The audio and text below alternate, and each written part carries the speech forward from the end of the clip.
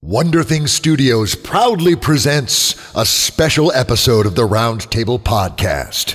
20 Minutes with Tim Wagner.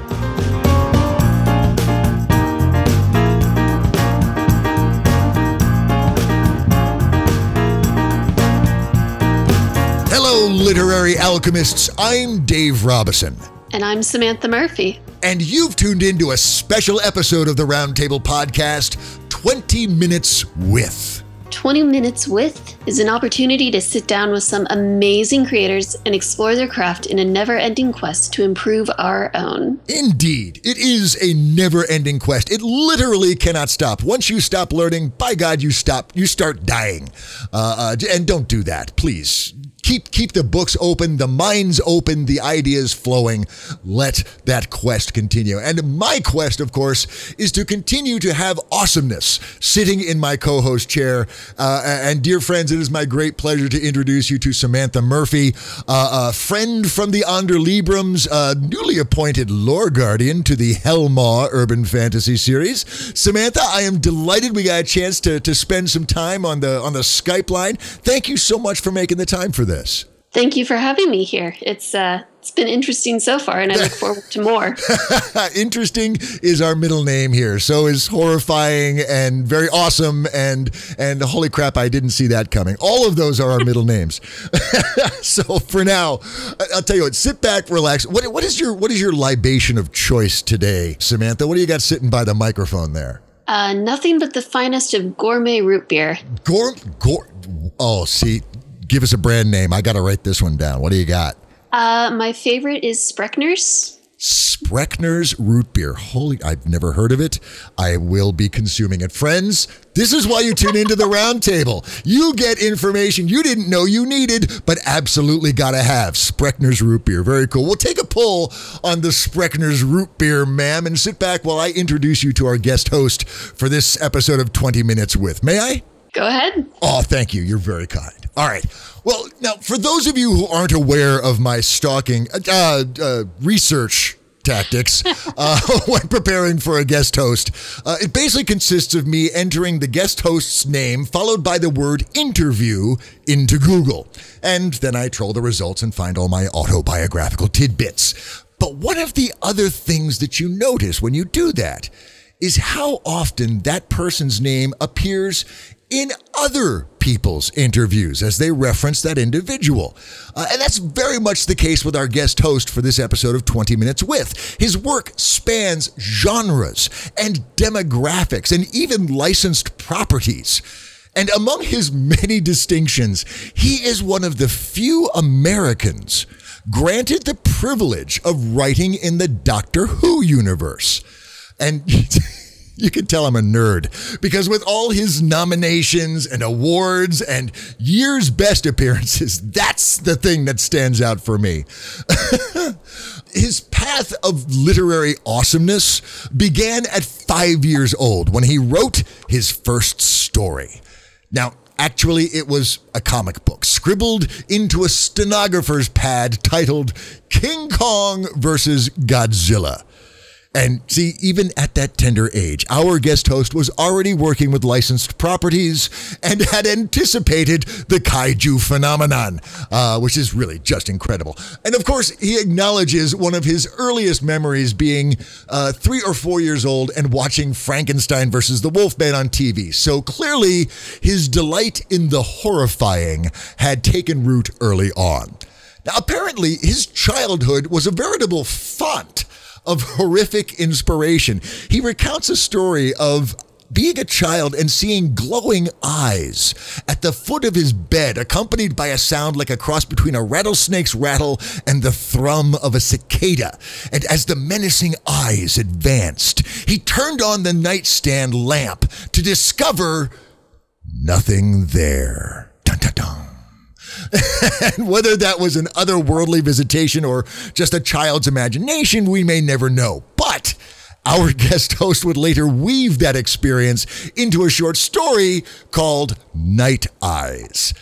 Now, he would continue his love of graphic narrative well into his teens, his most notable creation being The Bionic Team at the age of 12 that featured him and his friends as a team of cyborg superheroes.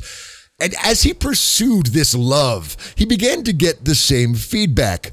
Apparently, everybody loved his stories, but his art sucked. That's just a tragedy that every artist has to confront sometimes. Then, at 17, he read an interview with Stephen King in the back of a black and white issue of Dracula Lives from Marvel Comics. And reading about King discussing his writing process in that interview got our guest host thinking for the first time that writing might be a viable career path. After he finished the interview, he strode into the family room and told his mom he might like to be a writer. Her reply was, "I think you'd be a good one," which is very cool. Yay for parental support, right? He was a role-playing game dabbler in high school and never truly committed himself to the lifestyle. But those early D&D experiences would pay off later, and we'll get to that in a second. For now, he enrolled at Wright State University in 1982, intending to be, wait for it, a theater major. Yes, friends, I'm telling you, 70% of all writers have theater somewhere in their background, as testified time and again here on the Round Table.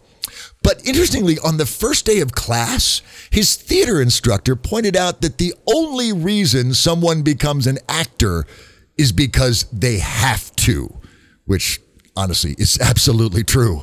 And our guest host realized that as much as he loved acting, he didn't have the stamina or the endurance to make a career out of it. But when he asked himself what he did have to do in his life, he realized the answer was writing. So he switched his major to theater education and kept on crafting stories. Now, up to this point, he had been all over the genre map. He was using Writer's Digest as a source for where to submit stories and collecting a mountain of rejection slips, as you do.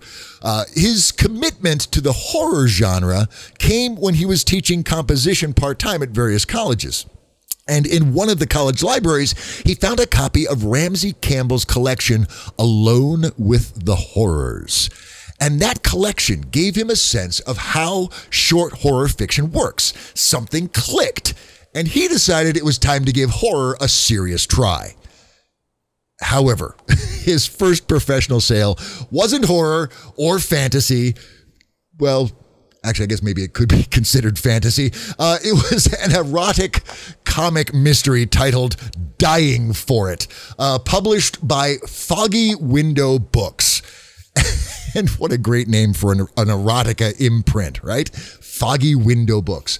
Our guest host had collaborated with the editor, Russell Davis, on an anthology of tales about Xena, warrior princess, and Davis had asked for some story pitches. And while it wasn't anything he was particularly interested in pursuing then or later, it did get him on the pro publication map. And since then, he has gone on to write horror, fantasy, and YA novels and stories, many of which were tie-ins to licensed properties like Stargate, A Nightmare on Elm Street, and even a choose-your-own-adventure story for Supernatural. And among his favorites, among his own canon of works, is the Matt Richter series that began with the story Necropolis, spelled with a K because it's scarier with a K, right? Among the contributing factors to the development of that story was A, being part of a writing group, and B, gaming. And that pretty much comprises about 80% of our listenership. So gang, you're doing something right. Now, in this particular case, our guest host was in a writing group with the distinguished Dennis McKiernan, author of the Mythgar series, as well as a healthy smattering of horror and crime fiction. And Dennis was in a gaming group, and he invited our guest host to join the gang. And the group shared game mastering duties. And when it was our guest host's turn, he ran a game that would become the foundation for Necropolis. Now, it was originally published as a novella by Five Star Press, but then years later, Mark Gascoigne of the mighty Angry Robot Books reached out. They had worked together on a Nightmare on Elm Street project for Black Flame Books, and now that Mark had his own imprint, he was checking to see if our guest host had anything to pitch. And the rights to Necropolis were his, so he offered it up. Mark loved it. But he asked for an extra 25,000 words to be added to make it into a full novel, and thus the Tales of Mark Richter, Zombie P.I. came into the world. In addition to hundreds of short stories and a small library wing of novels, our guest host's writing has also appeared in Writer's Digest, Writer's Journal, and other publications. So it really shouldn't be surprising that he teaches composition and creative writing at Sinclair Community College in Dayton, Ohio, and is a faculty mentor in Seton Hill University's Master of Arts in Writing Popular Fiction program in Greensburg, PA. And he was recently recognized as the Horror Writers Association's Mentor of the Year for 2016. Now, for reasons he can't understand, there are some projects he just needs to handwrite. After a woman in Florida read his novel Pandora Drive, she wrote to the Dayton police to ask them to investigate him since he could be a dangerous madman who is teaching defenseless students. And during an I Ching fortune-telling session, he asked, "Will I become a professional writer?" The response was, "Perseverance furthers," which is absolutely true. Dear friends, please welcome to the big chair here at the round table, Tim Wagner. Tim, holy crap, an epic saga of literary fabulosity stretching out behind you. And I know for a fact that you are far from finished with that adventure in your life. So I'm really, really grateful that we were able to carve a slice of time to discuss your craft with you, sir. Thank you so much. Well, thanks for having me. Absolutely. We're delighted. We're delighted. Now, before we set the clock and start this process going, I wanted to ask. Now, as I mentioned in the intro, you are one of the few Americans permitted to write a Doctor Who story. And I got to ask, how did you pull that off, dude? Because that is no small achievement. I just got lucky. The editor of the anthology, Steve Savile, just asked, for submissions, and evidently, I think he did it for Big Finish, and I think that he just had permission to ask anybody. That it could be American, could be Brit, whoever. And so just pitched an idea, and he accepted it. Originally, it was supposed to be for Doctor number 6, and Steve said, "No, make it Doctor 2." And so I changed the idea a little bit for that, but otherwise, the interesting thing for me when I got the actual published anthology was to see how somebody, I don't know who, decided to British it up by putting in like weird little British expressions that I've never heard on Doctor Who, I've never heard anywhere. So I don't know what they mean even.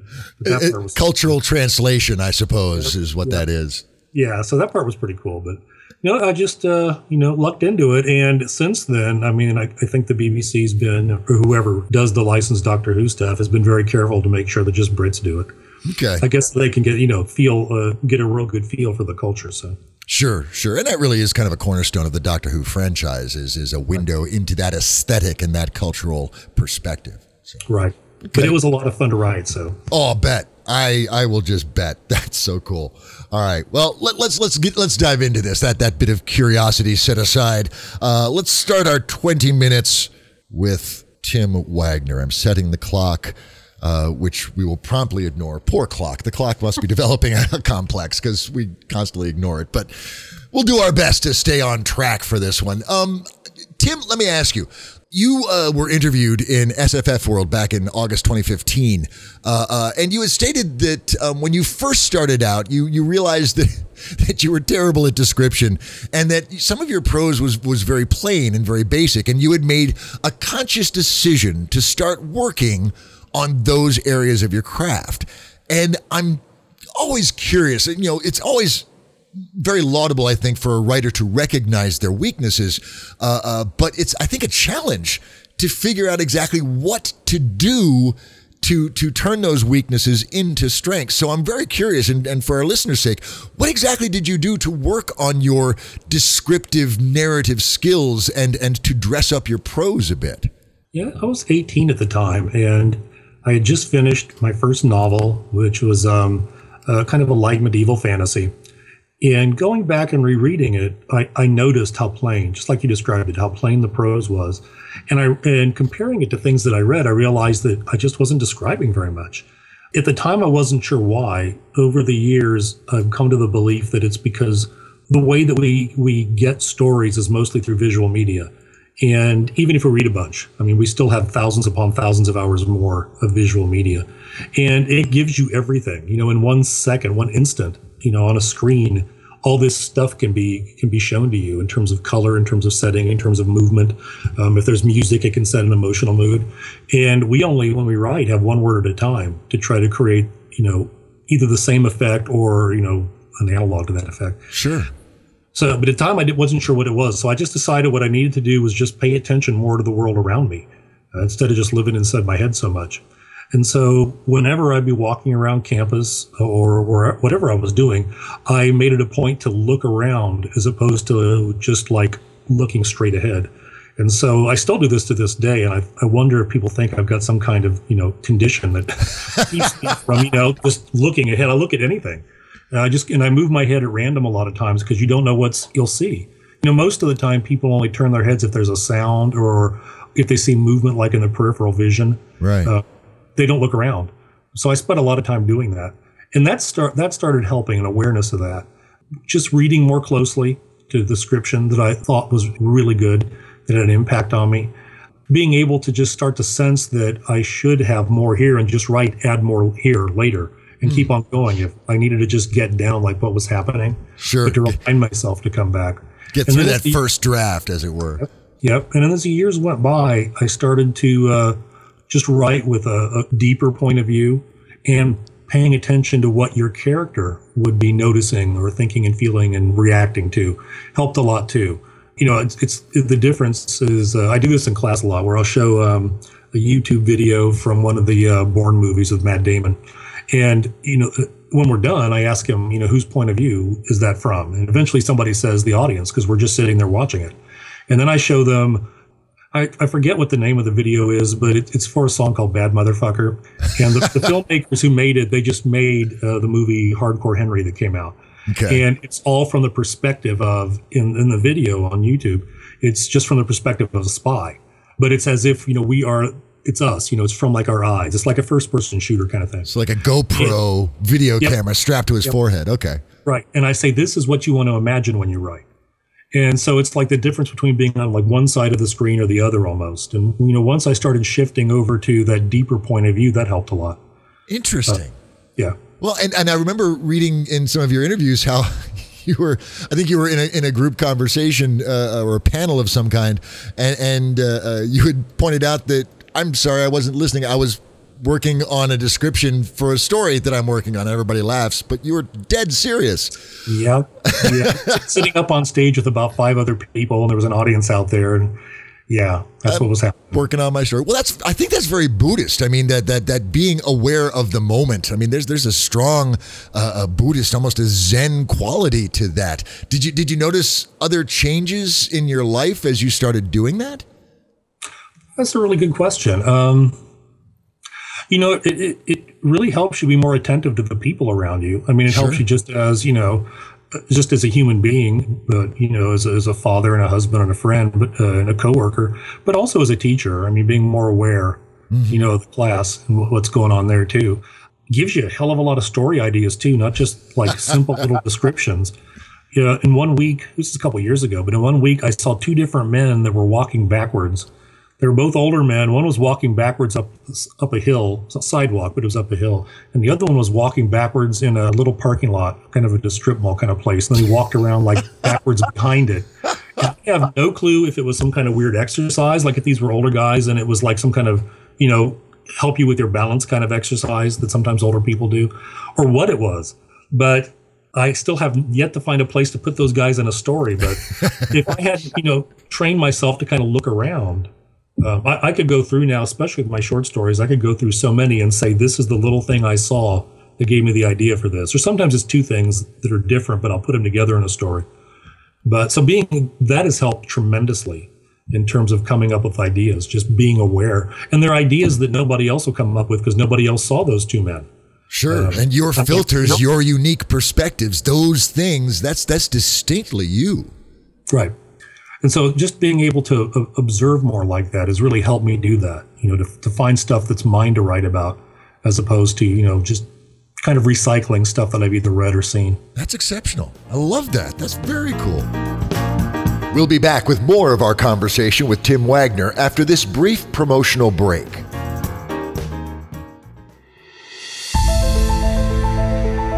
From Michael R. Underwood, author of Geekomancy, Shield and Crocus, and more, comes Genrenauts, a science fiction adventure series in novellas. Fantasy, mystery, science fiction.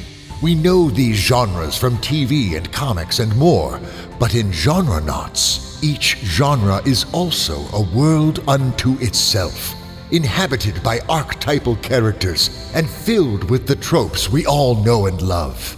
When stories go off track, you send in the Genrenauts.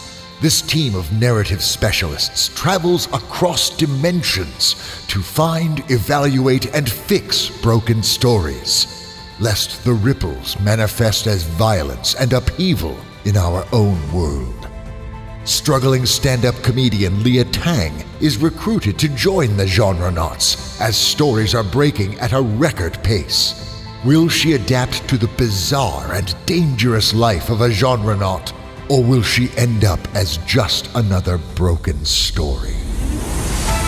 From May 9th to June 9th, Genrenauts is kickstarting a Season 1 collected edition comprising all 6 novellas. Head to michaelrunderwood.com/Kickstarter today to back the campaign and help shape the future of Genrenauts. Now, let's get back to the conversation with Tim Wagner. Let me turn the mic over to my co-host Samantha, because I know she's got questions for you too. Samantha, what's on your mind for Master Tim here? Well, I would like to ask about your character development, specifically, Mr. Jinx, Mr. Yes. Psychopathic nightmare clown. But this would be in general for any of your characters. Do you know who they're going to be when you start out writing? Or are you one of those people who just, the character evolves as you write, and sometimes even you're surprised by what they do? Good question. Yeah, I'd say a little bit of both. Like with Jinx, I had an idea of, I wanted to use like the nightmare clown, but I wanted to make it a little lighter so that it was kind of cartoonish. And then one of the things that I always that struck me about Roger Rabbit, the movie, not so much the book, but the movie, was this how terrifying cartoon characters are in the real world. I mean, there's that scene early on where he's like in the cartoon producer's office with Eddie Valiant, and they give him some alcohol, and he like sets off like a steam whistle. He actually turns into kind of one and makes this ear shrieking sound, and the glass shatters. And I was thinking just how much damage a character like that could do in a world where, they're not bound by physics, but the rest of the world around them is. And so I thought about, there's that kind of dark scariness to characters like that. And it fits so well with kind of the dark clown. And so I did that. And then as I explored the relationship between him and Audra, I mean, she created him, and she's not very happy to be working with him in a lot of ways because it's her nightmare, made flesh. And once I started kind of going into the partnership and like mother-son kind of dynamic, and sometimes how kids kind of will, parent their parents, and he changed because of that. And then also because since during the day, those nightmares become like, it's almost like Jekyll and Hyde. He becomes a different sort of depowered, humanized version of himself. And so I decided to make that version kind of opposite. And it just gave me a lot to play with. So it's about half and half. Some of it was planned, and other things happen as I put them in situations, or more often as they interact with the other characters. And I kind of get a chance to see who they are. What a great conceit for a character to be born, an actual tangible character born of the subconscious fears of your protagonist. That is just rich story food. I could actually, God, I could see that as an exercise for writers. Oh, that's a good idea. If you're stuck on what really drives your character, write a scene where they are confronted by a tangible manifestation of their greatest fear, and write the dialogue between those two. Mm-hmm. Oh God, that's huge. That's a great idea. I want to steal that music in class. It's all your copyright, no problem. It's all yours, bud. All part of the friendly roundtable service.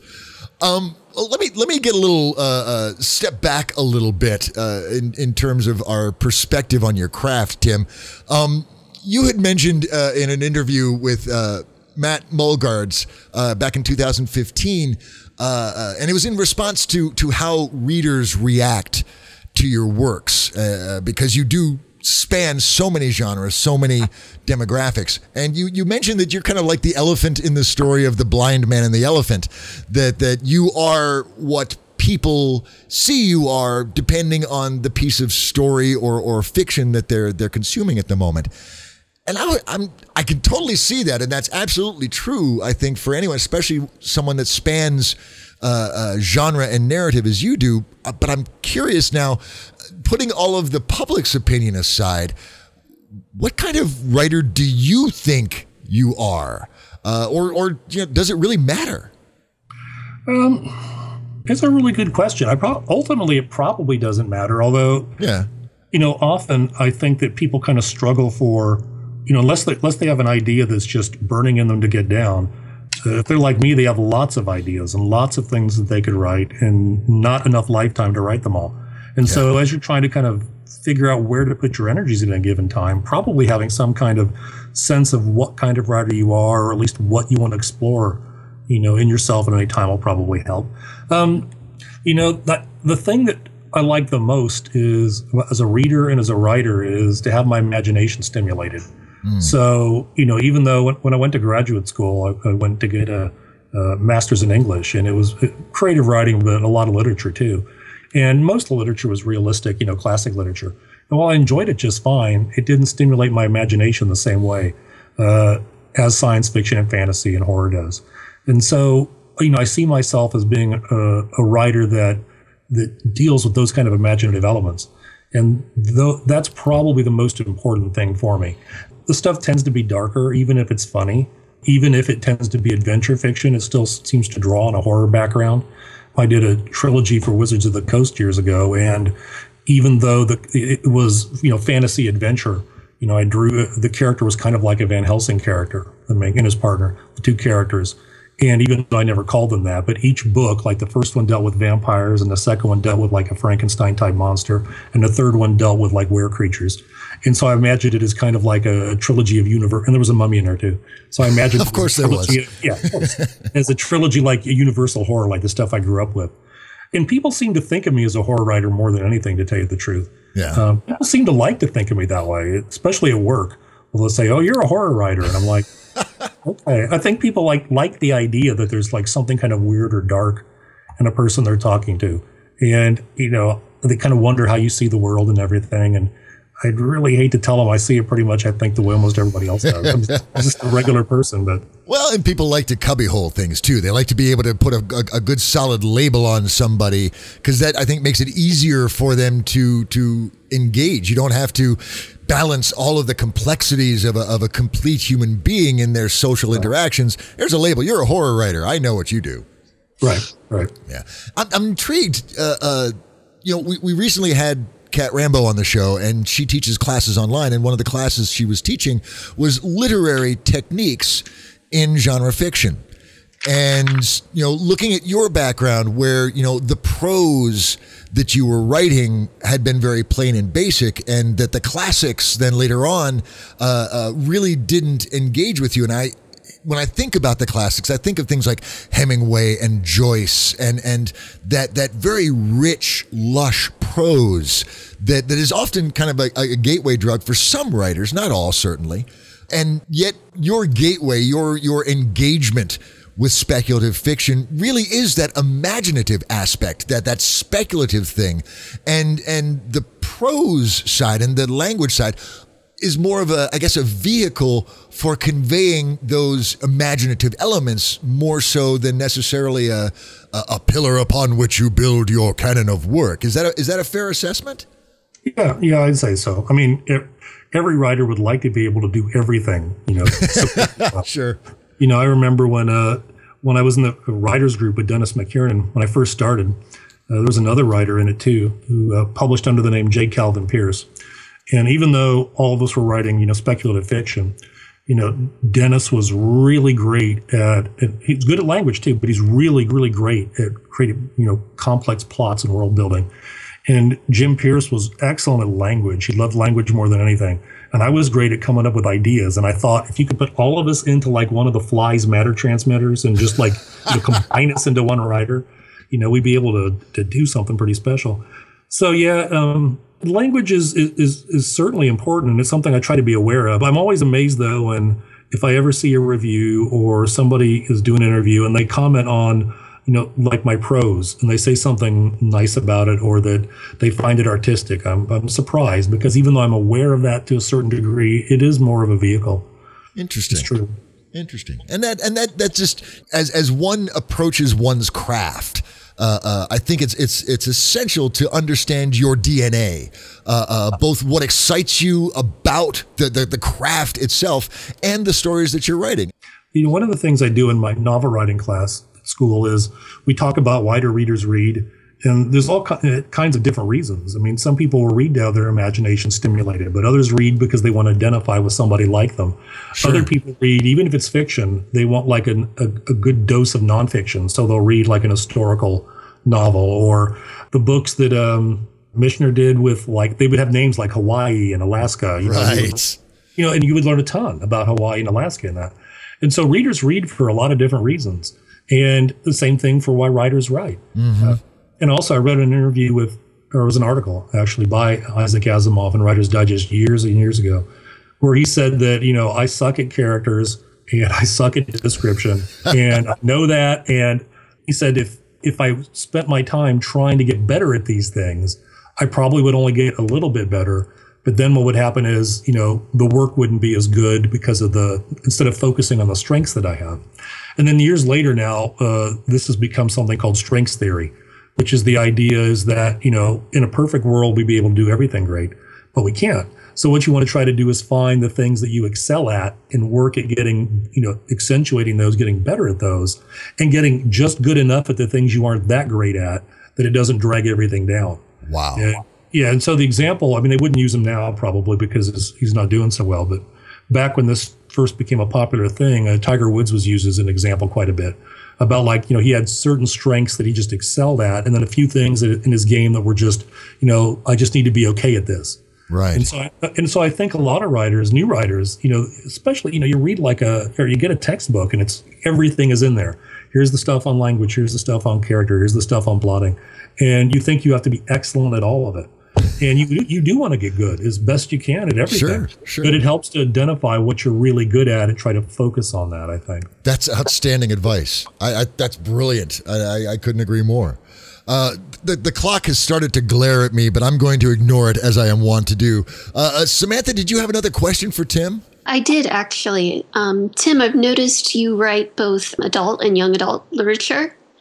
So do you ever find it difficult to stay in like one mindset, like today I'm going to write for young adults or today I'm going to write for the older crowd? And do you ever find a storyline shifting from one viewpoint to another?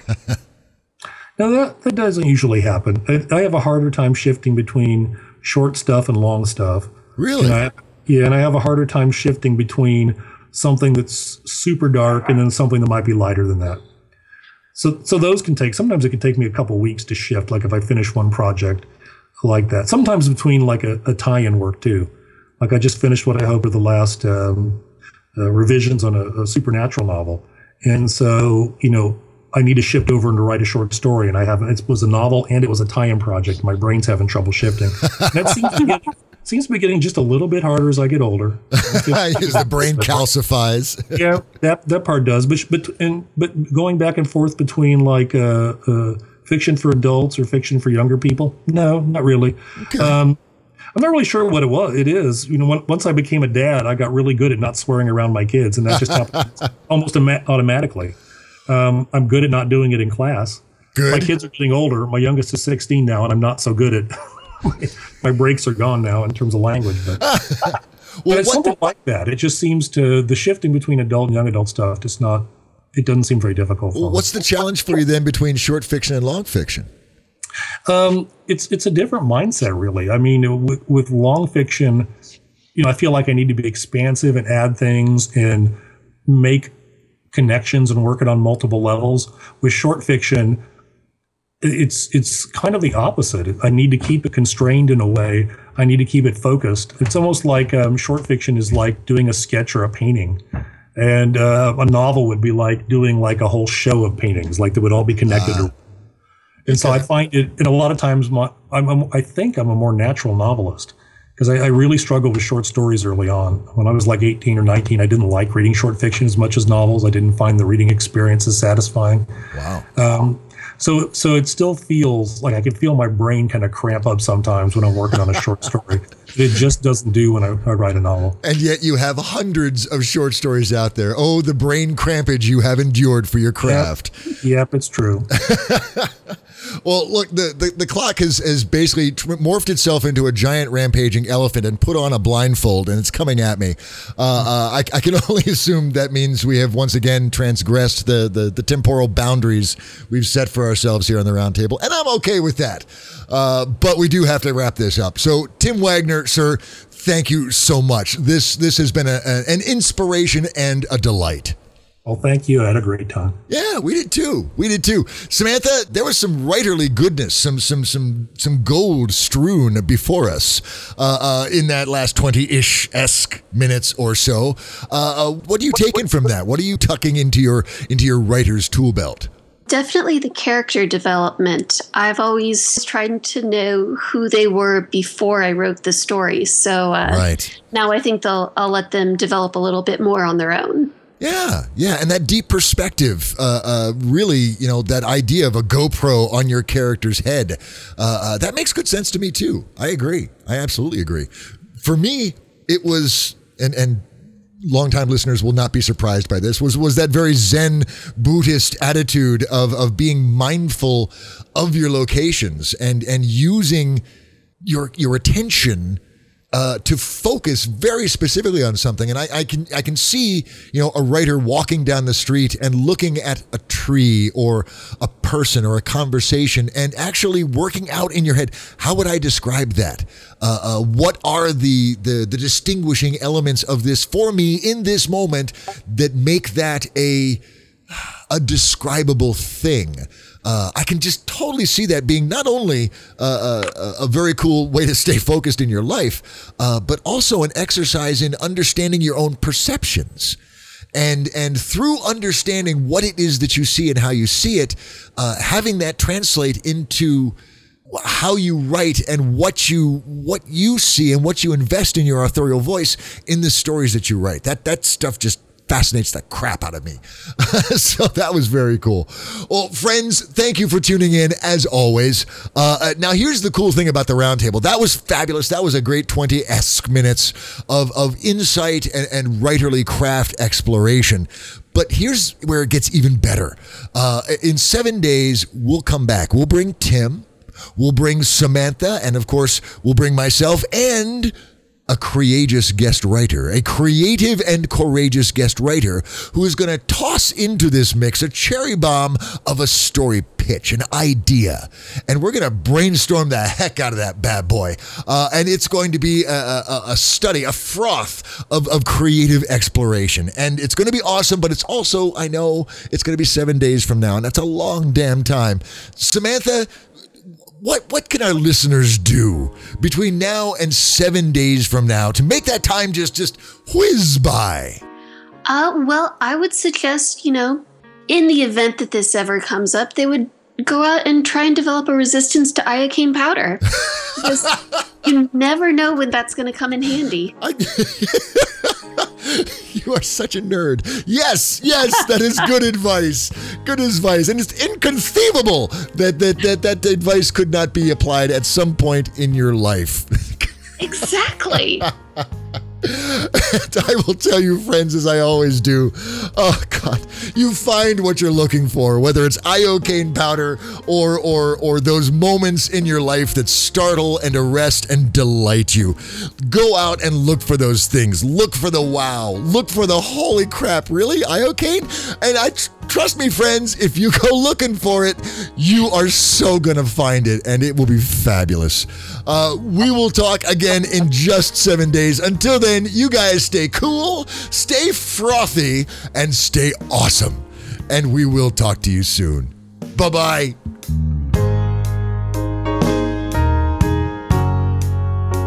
This episode of the Roundtable Podcast is copyright 2015 by Wonder Thing Studios and is released under a Creative Commons Attribution, Non-Commercial, Share-alike license. That means please don't sell it, but you can share it to your heart's content. You can even use portions of it in your own productions, as long as you release those productions under the same licensing terms and reference us as the source. Theme music for the Roundtable Podcast was performed by the Hepcats of Brotown, Gary Gold, David Labroyere, Billy Nobel, and Matt O'Donnell.